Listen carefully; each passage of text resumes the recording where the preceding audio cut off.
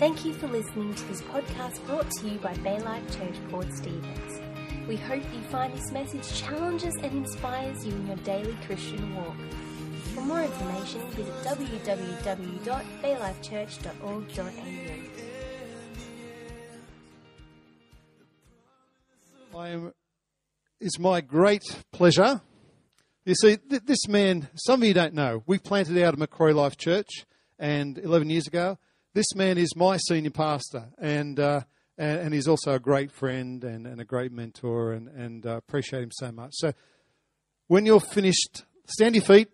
Quick, stand your feet. Come on. Come on, you can do it. Come on. Let's put our hands together for Pastor Mark Zare as he comes this morning.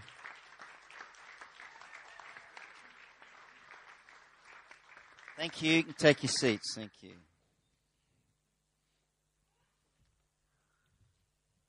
Appreciated the worship this morning. It was wonderful. Greg and Robin are wonderful people, aren't they? One of my mentors, a guy named John Pennycook, he's just retired. He's been a pastor for a long time, and we were raised up in the same church. And he's like the guy that I trust most in the state to help me, you know, if I'm in trouble or need wisdom. He's just a really trustworthy man. I thought the other day, he's retired now. I've got to find someone else I can trust more than anyone else. And you know who it is? It's Greg. He really is the most trustworthy guy I know in this state. And I have a role with state church planning, so I know most of the pastors in the 300-odd churches in the state and all the district leaders. And you need to know that your senior pastor is really well regarded in our state, and just a couple worthy of respect. So, well done. Can I just have a tiny bit more volume, just a little bit more? Thank you. That's great. And Sam and Soph. Bummer for us that they're going away, but great for them. And I want to prophesy, but God told me not to, so we'll just leave you alone to have a great trip. But I tell you the picture I did see, so it's just a picture. I just saw the trip really good for your marriage, long term, and God drilling down like a jackhammer. You got good foundations into concrete, but He's drilling down beyond that, and He's going to let the foundations sink further. And because stuff will rest on you in your life, there's great things on your life, but this is a time to enjoy. Don't feel guilty or responsible. Just go and live, and God will do some great things.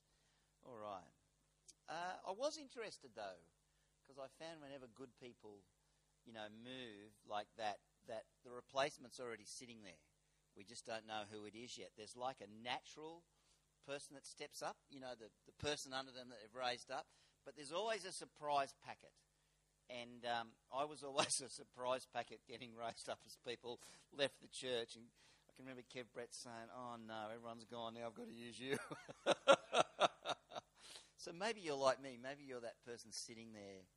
You feel a bit of a quickening in God, but God really wants to do something with your life. And when someone like that or that couple leave and it leaves gaps, that's the time to step up and be really open to God if He nudges you.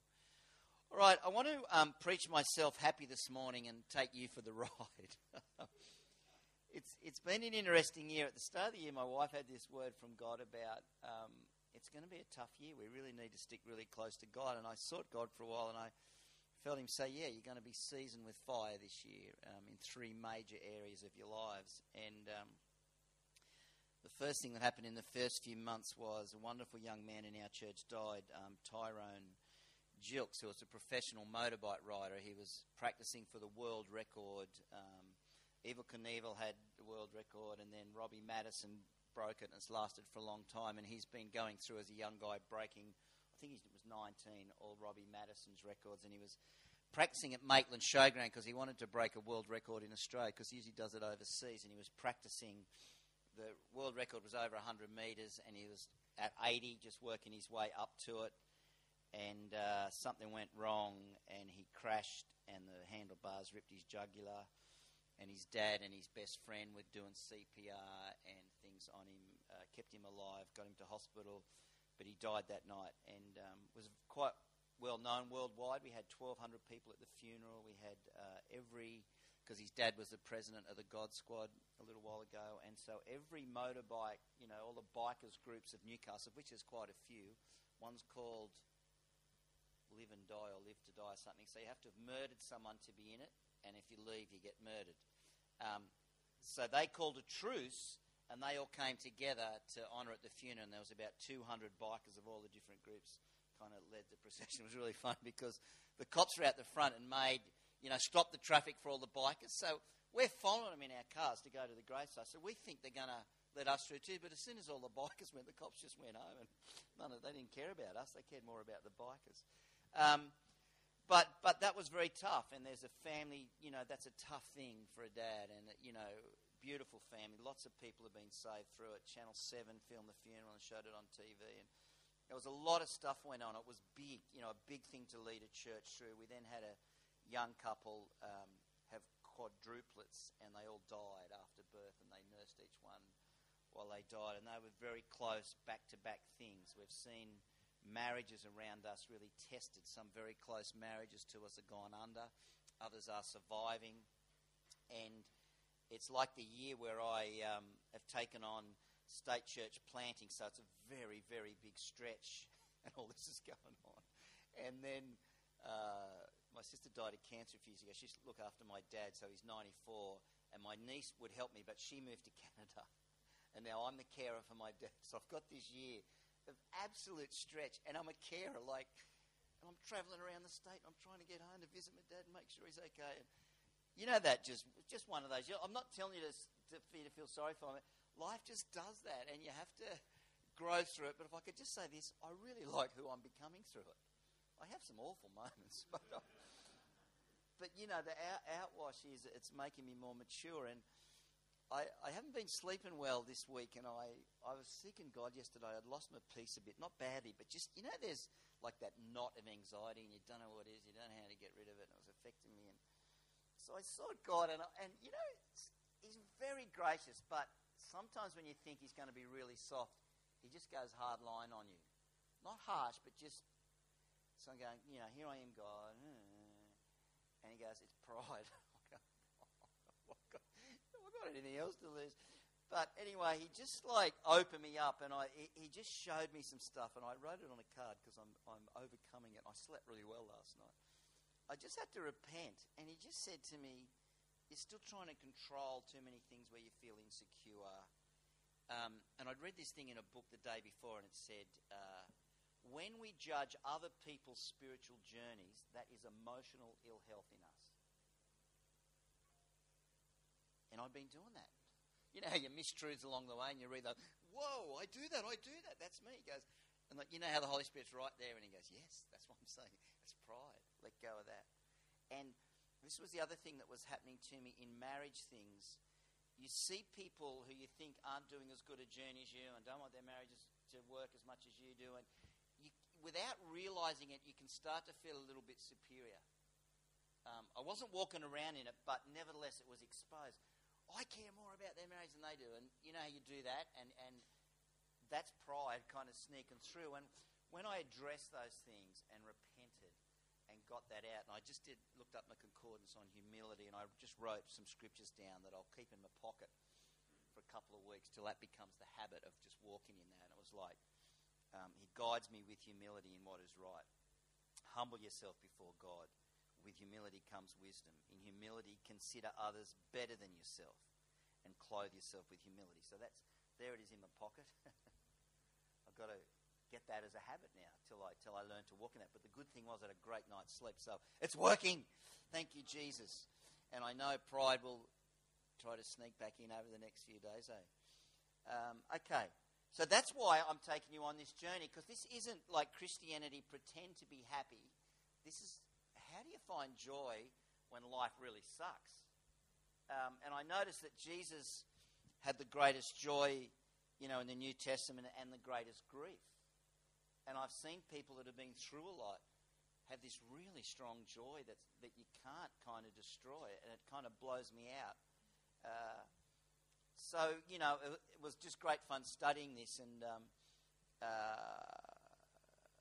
something I wanted to say there. Great. The God's not so much into happiness. I found me wanting to be happy was more about, I want my circumstances to be right, and what I want, and you should serve me, God. Wanting to to be happy all the time can do that thing if you want God to chase around after you. But he is into joy. And when you follow his plan,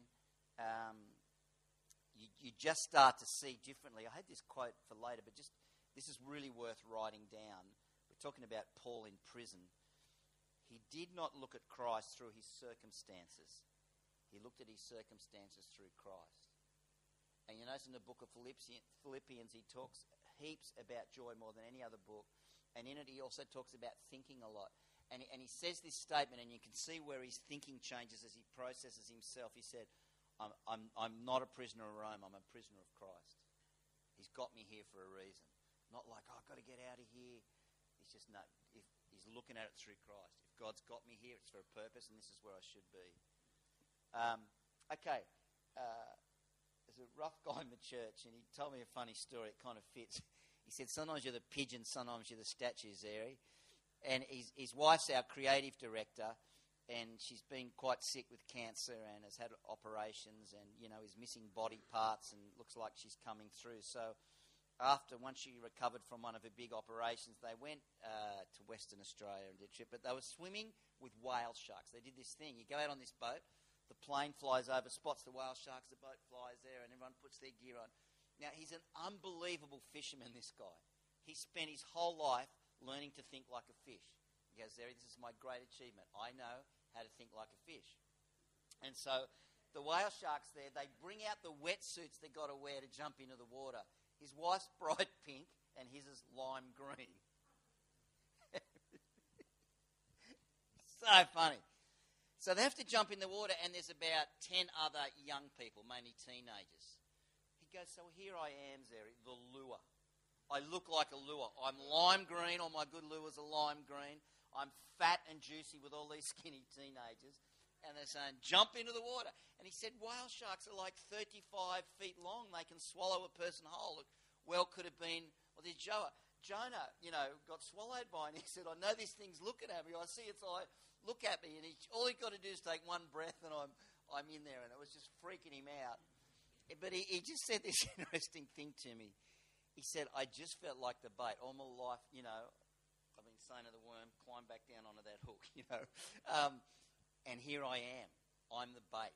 And he said, I've never had to trust God so much in my life. And it's funny like that. You're the Christian. You've got God's favour. Stuff goes good. But let me tell you, good people go through stuff. It's wrong to think that they've sinned and done something wrong, and that's why they're going through a hard time. The Bible doesn't teach that at all. It says, don't be surprised at the fiery ordeal you're undergoing. So stuff comes, and I want to equip you to be able to keep your joy in the middle of it. T.D. Jakes at Hillsong this year preached an amazing message on blind Bartimaeus, but I just want to use the start of his message. He talked about blind Bartimaeus couldn't see, and a lot of us operate our faith out of what we see, and I think it's more important to operate our faith out of what we hear. And he talks about Jesus passing by, and blind Bartimaeus could hear him.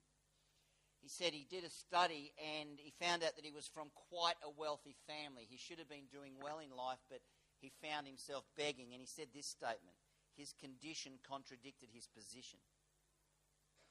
The other thing, he couldn't do anything about his blindness, so he had to adapt to an environment he could not change. And he said the third thing he said was, sometimes Jesus doesn't stay, he just passes by. Sometimes there's opportunities when truth comes, or you hear something, or the Holy Spirit nudges you. He's not going to do it day after day, week after week. Sometimes he does it once or twice, and if you don't respond, that's it, he moves on. And so there are times to respond to God that are really important. So he said, out of those three things, he said, there are three essential conditions that joy needs to survive. He said the first one, his condition contradicted his position, is this. It's really important not to get your own way. Because that's how you're going to learn to have joy in spite of your circumstance. And that's really important. Second thing, you have to adapt to your situation. You can't always change the environment you live in. You might have a job that you want to throw in, but you can't because you need the finance. Or you might have a marriage that's going through a difficult time and you feel like you should hang in there. And it's like you're in the belly of the whale. It's just not going to change for a while. You've got to hang in. And the other one was to grab onto Jesus while he can be found. So they were 3 things to write down. Not getting your own way is important, adapting to your situation, and grabbing onto Jesus while he can be found. Let me just machine gun you with a few scriptures on joy. Strength and joy are in his dwelling place. For the joy of the Lord is your strength. I heard this guy saying, I got tested on this. When someone steals your car park space, let them have the car park space, but don't let them have your joy. Because if you freak out, you just lost your strength for the day. Very interesting. I like that. Joy comes to those who promote peace. Gladness and joy will overtake the redeemed. It's chasing after you to catch up and overtake. That's good. It's on its way. Got to hang in there and not freak out. Your grief will turn into joy. Generosity comes out of joy. This is a tough one. Consider it pure joy when you face trials of many kinds. Haven't been that good at that one yet. Jesus, for the joy set before him, endured the cross. I read this. My wife's very familiar with this story, but I didn't know it. I came across it during the week. There's a famous old hymn called It Is Well With My Soul. There was a guy named Horatio Spafford, 1873. His 4 daughters were killed in a shipwreck. A couple of years later, he was on a ship going over the spot where they were drowned. And, on the way, he'd been totally full of fear. But when he arrived there, he just felt something from heaven come and enter his soul. It was like this strange peace that he had the overwhelming revelation of his kids with God. It was a good thing. He just got something just flooded his soul. And he wrote that hymn based on the hope of heaven. I thought, wow, God can just help you overcome stuff. Holy Spirit, where do we go? Hope based on the sovereignty of God frees you up to experience joy. Paul believed that no matter what happened to him, God was in control of his life. Job was good at that. Though he slay me, yet will I trust him. What about Shadrach, Meshach, and Abednego? They're about to be thrown into their fire, and they're going, our God will deliver us, right? But then they say the faith statement. We think that's faith, just God will do the good thing, God will do the good thing. Let me tell you what real faith is. But even if he doesn't, we will not bow down. See, that's what real faith is. Real faith is this, that I will emerge victorious regardless of the situation. And sometimes that means just when you're in the midst of the grief, you're hanging on to the hem of his garment. And you hang on to that until you get to see him face to face. Because eventually that greater joy does come. Okay. Second thing. And there's only 2 things, but this one's longer. 4 joy thieves. 3, that will steal your joy and they look nice, and 1 that's obvious. The first thing that can steal your joy is circumstances. When things go our way, it's easy to feel happier, but it doesn't sustain. And then if we just wait for everything to be good before we feel happy, you're going to spend a lot of your life miserable. Okay? The poet Byron said, men are the sport of circumstances. It's like circumstances beat us up and laugh at us, and the enemy pokes fun at us in that. But that's why you need to learn how to hang on to God and say, you know what, we're going to come through this. People will steal your joy really easy. Every problem in the world is a relationship problem, even between nations. People will steal your joy by what they say, what they do, and who they are. And by the way, you might have made a few people miserable along the way yourself. So I say that with you. People are so frustrated, but there's probably someone sitting there thinking that about you. Just don't forget that it works both ways. And things. There was a Quaker. So Quakers live kind of simple lives. Says to his new neighbour, if you need anything, come to me and I'll tell you how to get along without it. I like that. Things, eh? I love things, man. And God blesses us with stuff. He really does provide. And sometimes I have a want and I ask him and I get it. It's so cool. But with wants, it's like they're shiny. They knew they promised so much. And now that I own it, it starts to decay. It's not quite as good as I thought it was. So I start thinking about the next want that I've got. Yeah, okay. All right. But the trickiest one that steals your joy is worry. You could put it in the form of anxiety, unbelief, pride, selfishness, self-centeredness, judgment, control, and lack of sleep. Worry is different from the others. It attacks you from the inside and causes bad health. So I've come up with this saying for me: I'm not living to enjoy circumstances, I'm living to serve Christ. And I do experience some amazing circumstances along the way. C.S. Lewis has this great attitude to life because he went through some stuff. He just reckons it's better to expect life to be tough and like a bit of a prison. And he said, and you get constantly surprised at how wonderful it can be. He said, but if you think life is designed to be paradise, you're going to be constantly disillusioned about how lousy it is. So I know it's a bit pessimistic, but I've kind of chosen what he's done. It really helps. I have a lot of good days. It's fantastic. All right. Paul said, I'm not the prisoner of Rome. I'm the prisoner of Christ. My lousy circumstances are working for me when I look at my circumstances through Christ. So this is one thing I've learnt this year. Can I say this? So you go from self-pity. Poor me. I'm looking after my dad. He's 94. And sometimes he's beautiful. Sometimes he's so cranky. It gives me such a hard time. I take him to the bank the other day. So he's really determined, and that's why he's going so well at 94. He still drives, but I've just asked the doctor to take his licence off him because I won't go with him in the car. But he's got a walking stick. He refuses to let me push him in a wheelchair because he's trying to prove to everyone that he can still walk. I take him to the bank. He looks like a drunk guy going in. So I'm there wanting to grab his arm, but he pulls away and he staggers into the bank. People are just diving from behind counters trying to catch him, thinking, why doesn't his son do something to help him, right? But then I do, and he starts swearing at me in the bank, and now everyone's thinking, oh, you poor son. It's just like that. So, you have your self-pity thing happening, but God started to teach me, I'm learning that it's an honour. My sister's dead, my brother lives in New Zealand. I think, oh, poor me. But he goes, no, you've got the honour. You get to honour your father. There's reward for that. It teaches things. It's not a chore. Your brother and your sister are missing out. Whoa. Yeah. Main scripture in Philippians 4, because it's a whole book about joy, really.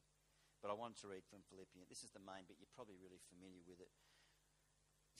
It almost mocks me as I read it because I haven't been good at it. Rejoice in the Lord always. Don't. We'll say it again just to rub it in. Rejoice. Don't. Let your gentleness be evident to all. I'm going, well, the Lord is near. Yep. Do not be anxious about anything. Be anxious. Not anxious about lots of stuff, but there's lots of stuff I do get anxious about. But in everything, by prayer and petition, with thanksgiving, present your request to God, and the peace of God, which transcends all understanding, will guard your hearts and your minds in Christ Jesus. Great. I just had to read it because it's kind of what the message is all about. I'm ready for the conclusion. I just want to tell you one thing I had at the start was really cool. So we're talking about joy, right? It's really good if your attitude is, great, I'm a bit blind with that. I need to learn more. If you're sitting there thinking, listen, I'm really cool with joy, leave. I don't know. There's just something when you don't know your blindness or how much you need God that makes life in church really boring. But if you get the revelation, because watch this. Who does God love the most? I just want to prove it to you. Who does God love the most? Some people think the holiest people. Some people think other stuff. I tell you who he loves the most. He loves the most the one who needs him the most right now. In this building right now, if you're sitting there going, I really need God, that's releasing him to come in and really help you. Wow. Not thinking I ain't any this much of God. Okay, so conclusion. You haven't seen the best of God yet. Best wine to last. So you think, I'm getting old, it's going to get worse. No, it gets better. Because, pride disappears. See, God's dealing with it. Less pride, more humility. What does he do? He gives grace to the humble. So life, at a sense, gets better because inside you get a better sense of well-being. You don't have to be afraid of old age. I'm desperately trying to prove that. I was reading, I think it's in Mark 6, but I was looking up, I couldn't find it properly, but I preached a little bit on it last week. Jesus does this thing. You know, you read the loaves and the fishes stories. You know there's two stories, don't you? One's like there's a couple of fish and so many loaves of bread. But then there's another one, and at first you think, oh, the Bible's contradicting itself, but it doesn't. It's just Jesus did that miracle twice with different figures. And then he sits the disciples down and he goes, you know when we had the 2 fish and the 5 loaves, and there were 7 baskets left over, but then we had the 4 fish and that many loaves, and there were this many baskets left over. What did you learn from that? And I'm reading, I'm thinking, I'm like the disciples, right? I didn't have a clue, and they didn't, because it says later. I was reading another version while I was sitting there, and it said they didn't get the message from the loaves and fishes, so they were arguing in the boat about who brought the bread, and they'd forgot again. But I just didn't get it, and so I was reading some Charles Spurgeon. He says a really interesting thing: the way the figures work in those 2 miracles. The one that they started with the less loaves with, they ended up with the more basketfuls left over. It was like, I think the 4 loaves had the 12 baskets left over, and the 5 loaves had the 7 baskets left over. It was something like that. And he just says some really interesting things. He said they ended up with more than what they started with. The kingdom of God's like that. It's a river, not a pie. It's like when you give something, you don't do without that. Given it shall be given unto you. It's a river that flows through. But you haven't seen the best yet. I just want to say this. The remainder after the feast was greater than what they started with. In God, when you put things in God's hands, there's increase. So it's not about what you've got. It's about whose hand it's in, yours or his. The least they started with, the more was left over. And I haven't ever heard that taught before, and I think it's a kingdom principle. And because we plant churches, I see guys with less gifting and less stuff to start with, and they nearly always end up with a bigger church than the guy that's got everything going for him and we give more people and more money to. Really, really, I don't fully understand it yet, but it's really got me thinking about how the kingdom works differently to the earth. But the key is what you got, putting it in God's hand. Just a couple of hidden secrets to finish on with having joy, because when it goes, you have to know how to sit down with God, and it's you got to connect. You actually have to show up. So connecting to God isn't going like you still do this, but it isn't just intercession. I need this and this. Help me. It isn't just expressing your emotion, but it's still good to say, God, I feel angry. I know you're there, but I feel like you're not there, and I feel that. It's still good to do that. But you still haven't connected yet. You actually got to show up emotionally with your heart. That's why we do Thanksgiving praise worship. The Bible says, it doesn't say enter his gates with repentance. Because a lot of people go to pray and they feel guilty of their sin and they start repenting. It's about as far as they get. They feel condemned and then they don't pray. It actually says enter his gates with thanksgiving. We're all sinners. We all fall short. There's a place in there for saying sorry, but enter his gates with thanksgiving. You start your prayer with thanksgiving. When you praise, it's like that conscious of his presence in the room, believing he's right there. When you worship, it's like listening and obeying. It's the surrender thing that we sang in that song this morning. So with all those difficult circumstances, we've been winning and working our way through, but there's a couple there now, and I was losing. And so, hence the card. I was able to find where the pride was that was screwing me up on it. And it was that repent, surrender thing. The peace started to come back in. God, what you want. I know what I want to do there. I want to go and belt that guy in the head. That's not what you're saying to me, is it?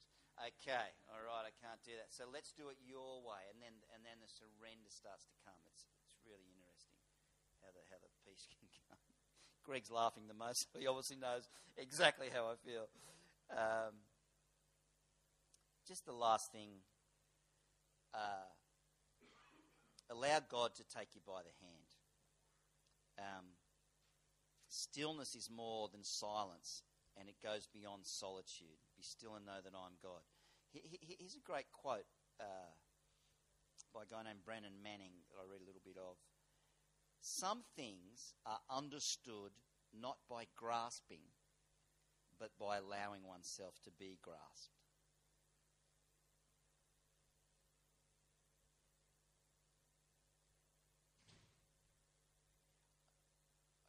can't teach on it much, but it's a really kind of I think what you get out of today's message will hinge on this. It's the empty thing. It's not going, God, help me this much, or once a year going, help me. It's letting him grasp you. In your frustration and wanting to punch someone out, or the job thing won't change, you haven't got enough finance, it's like, I'm going to do this, and you strive and you contend and you wear yourself out, and yet sometimes you just got to go, you know what, God? I haven't got the goods. I'm not coming up with it. I don't even know what to do. I'm empty. Can you help me? Let him grasp you, not searching the word for something you can grab onto. Let him grasp you and lead you and take you there. Massive, massive difference. The musos can come, thanks. Last statement before I hand over to Greg. Spiritual maturity is giving up the illusion that I can ever be alone. So, Father, I thank you for these people. I just pray for each one that you would just impart by your Spirit just a great seed from today that will help them have their joy when the circumstances are tough, that'll help them not be desolate, that'll help them to feel you in the room, that you'll give them something to grab onto while they are in the belly of the whale for 3 days where nothing they do works, but to give them the hope that all things do work together for good, so that their joy can be based in your sovereignty. In Jesus' name, amen. Amen.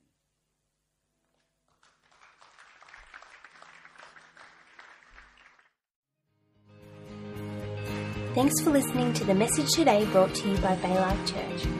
We hope the message leaves you feeling challenged and inspired to live out your Christian walk. Please tune in again for next week's message.